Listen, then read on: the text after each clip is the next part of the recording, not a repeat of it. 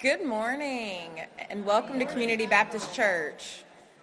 My father is still talking, and it's Father's Day. Thank you, and I only got one wave. This is getting ridiculous up here today.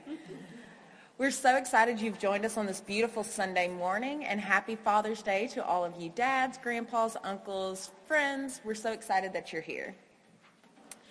Thank you to our Sunday school teacher, Mr. A.Y. Hodge, and join us next week as Angie Gatton will be our Sunday school teacher. It starts at 9:45, and we hope to see you all there.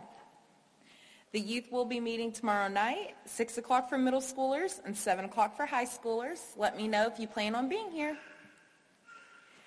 Wednesday night activities are back in full swing, so bring your own supper at 5:45. I hear my baby Forrest here, so he's excited. Our Wednesday night activities, 5:45, bring your own supper, Bible study led by Dr. Chuck Summers on the book of Psalms at 6:30, and choir practice at 7:20. We took a week off last week, but we're excited that you're here this week. Don't forget that our pastor search committee and Bob Fox will be reaching out to our church family. So please start thinking about who we are as a church, what we want to be as a church, and what we desire in our next pastor. Speaking of next pastor, we have Reverend Gary Chapman here today. We're all very excited. And next week, I remember Mary Rice saying this years ago. There she is.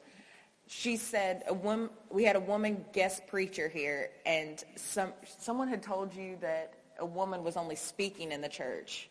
And Mary Rice said, no, she is coming to preach in the church. So next week, Miss Angie Humphrey is coming to preach in our church. Miss Angie Humphrey is the host of ABC's Lifestyle on Channel 25. And I encourage you all to join in for her show this week from 11:30 to 12:30 as we prepare to invite her to speak next week. We are excited that you've joined us on this beautiful Sunday. Fathers, before you leave, we are going to be handing you all, because you guys don't like flowers as much as, we're going to do it now. Cool. You gotta give me my turn. I'm next. I do this. Anything else? No. So we do have some cute little kiddos coming around to give all the fathers and father figures in the church. I think it's Mr. Goodbars, because you guys don't like carnations like the mothers. So Mr. Goodbars are coming around for all of you fathers.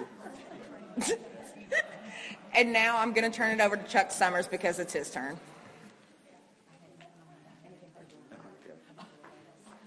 Good morning, church. Did you hear about the dad that suggested his kids get him something for Father's Day that the whole family could get something out of? So they did. They brought him a new wallet. We do not have new wallets for you today, but we do have Mr. Goodbars. And feel free to eat them during the church and make the women envious. That would be just fine. I've got a couple of things I want to bring to your attention and tell you about. One's a prayer request. Ralph Reisinger, Sandy's husband, fell earlier this week and broke his back. He has been in the hospital since Wednesday. Got word from Sandy this morning that he went into AFib this morning, and so they have moved him to a cardiac unit. So we need to very much be in prayer for Ralph and Sandy. I want to say a special thank you to those who represented Community Baptist Church this past week in the extreme build in McCreary County, Kentucky. In the hot weather, Mike and Linda Suggs and Kyle and Sybil Keach represented our church, and I think you ought to give them a round of applause for that.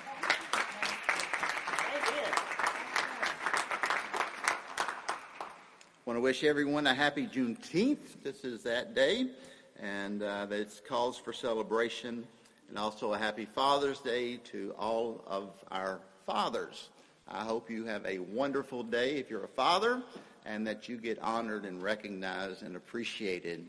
I want to say happy Father's Day to those who maybe are not biological fathers, but who have been something of a substitute for others. There are many who have done that in my life and probably and yours as well, and some of you have, I'm sure, played that role. I want to remind you that Father's Day is not necessarily a happy day for everyone. Many of us, including myself, have lost our fathers, and they're no longer here, and this is kind of a sad day. And for some of you, it's an even more painful day because this is your first Father's Day without your dad. I've been thinking of and praying for Chris and for Megan, for Frank Knight, and all those who have lost loved ones and their fathers since last Father's Day. And I encourage you to remember them in prayer as well. I hope you enjoy your candy bar. I hope you enjoy the service. Let's prepare our hearts and minds for worship now.